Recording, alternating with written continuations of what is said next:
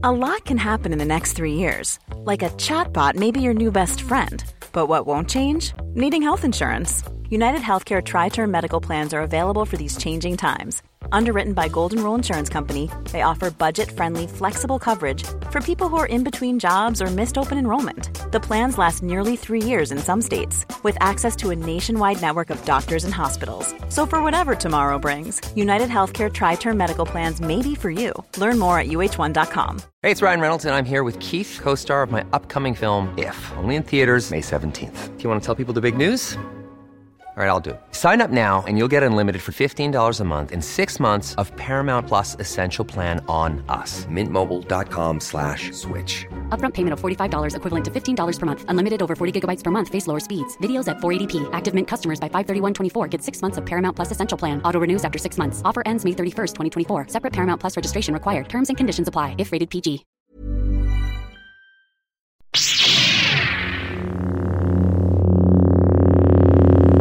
You know what's funny? When you think about it, like when you really boil down Star Wars to like its most basic elements, it's really just about a bunch of space wizards making a lot of mistakes all the time. Whether it's the Jedi's own arrogance leading to their near extinction, or Jar Jar Binks thinking he was cut out for politics, the Skywalker saga has largely revolved around deeply flawed characters making some truly terrible decisions. That's not a bad thing, obviously. If anything, it's partially what makes the saga's characters so special. Further still, it's often in these moments where characters reach a sort of epiphany that audiences are treated to some of the saga's smartest sequences. There's many a crafty character in the galaxy far, far away, and even in the series' most action-packed occasions, you can always be sure that the victor has not just outgunned or outdueled their opponent, but outwitted them as well. So I'm Ewan, this is What Culture Star Wars, and here are the 10 smartest decisions in Star Wars history. Number 10. The secret genius behind the high ground, Revenge of the Sith. Although Revenge of the Sith is frequently regarded as the strongest of the Star Wars prequels, there's a general consensus that the conclusion to Anakin's duel with Obi-Wan on Mustafar ends a bit weirdly.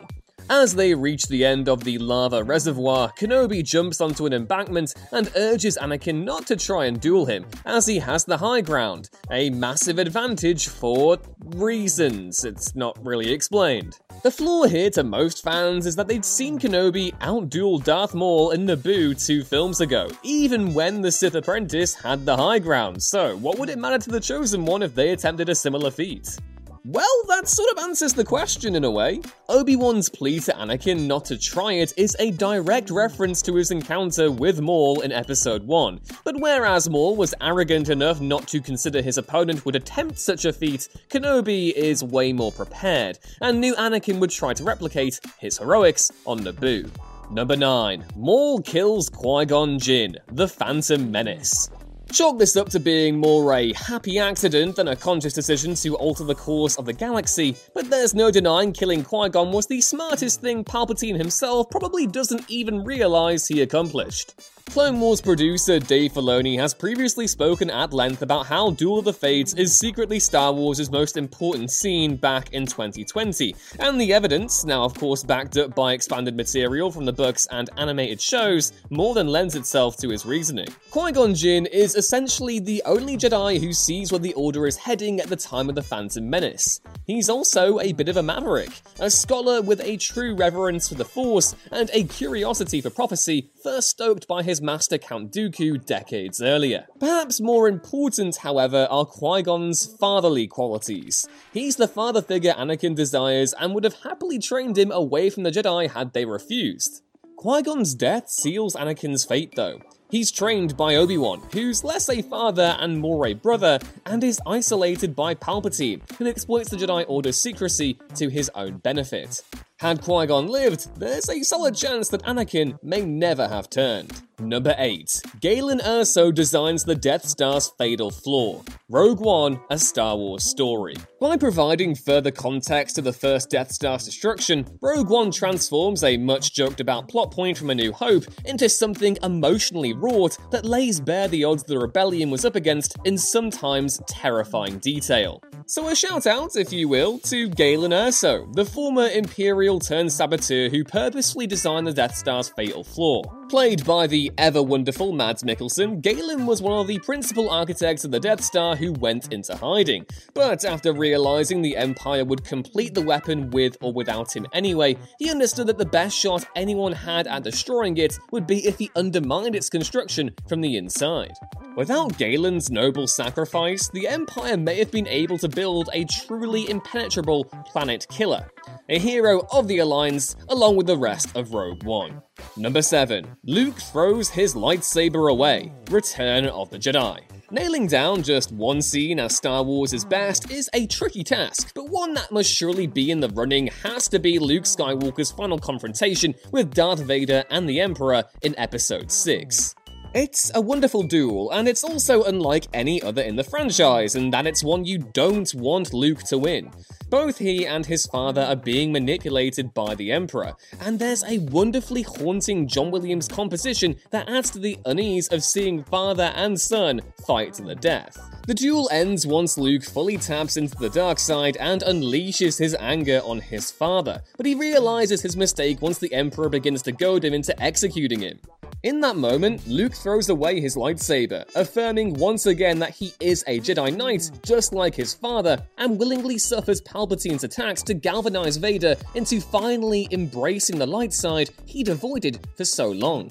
Had Luke resisted the Emperor with force, he would have likely ended up like an overcooked Womp-Rat on Tatooine. It's only with Vader's unexpected betrayal that Darth Sidious is confined to the second Death Star's reactor, and it's Luke's strength and courage that inspires him.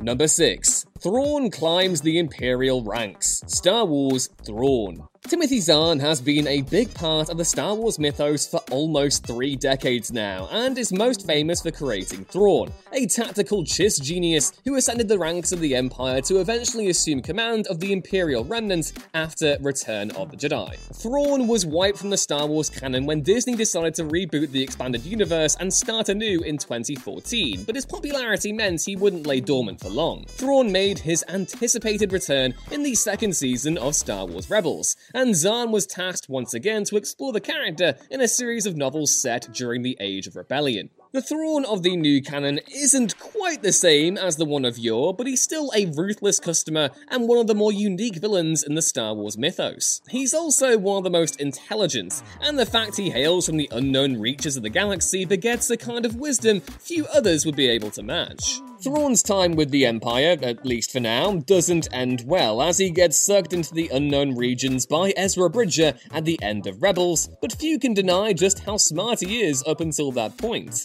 He joins the Empire primarily to protect the Chiss homeworld against the threats of the unknown regions, makes himself indispensable to the Emperor, and ascends the Imperial ranks by navigating the political scene with a ruthless cunning old Sheev himself would be proud of. Number 5. Qui-Gon learns how to manifest after death. Revenge of the Sith. So, Qui-Gon Jinn. We've already talked about how he was one of the smartest Jedi of the prequels, given he was brave enough to defy the Council and had the foresight to see where they were headed, but there's another more obvious example of the late Jedi's intelligence in the films, his exploration of the living Force and learning how to manifest after death. That one exchange in Revenge of the Sith, where Yoda informs Obi-Wan that he's been communing with Qui-Gon, takes Jinn from being just another tragic figure in the Jedi Order to a character of even greater importance in the saga. Without Qui-Gon's spiritualism and his breakthrough in learning how to retain his being beyond the physical realm, Luke Skywalker would have been lost in his journey to defeat the dark side. Kenobi wouldn't have been able to sacrifice himself to ensure Luke's escape or provide further guidance in either episodes 5 or 6. Jinn is instrumental to the Skywalker saga, but had he joined the Jedi Council and gotten absorbed in their politics, it's doubtful he would have been able to make such a pivotal breakthrough. Number 4. Ahsoka tries to save the clones. The Clone Wars. Revenge of the Sith didn't devote much time to unpacking the nitty-gritty details of how Order 66 worked, but thankfully the Clone Wars did. CT-5555, or Fives as he's lovingly known, manages to uncover the conspiracy behind Order 66 in the Clone Wars' 6th season after one of his comrades unwittingly executes the Order prematurely and realizes that every clone has a chip installed in their brain that'll activate when given the command. Fives dies before he can expose the conspiracy because Fox, oh my god, I hate you, Fox. But Ahsoka uses his research to free Captain Rex from his programming in the series' final arc. The important thing here, though, is that Ahsoka's first instinct isn't to massacre her own troops.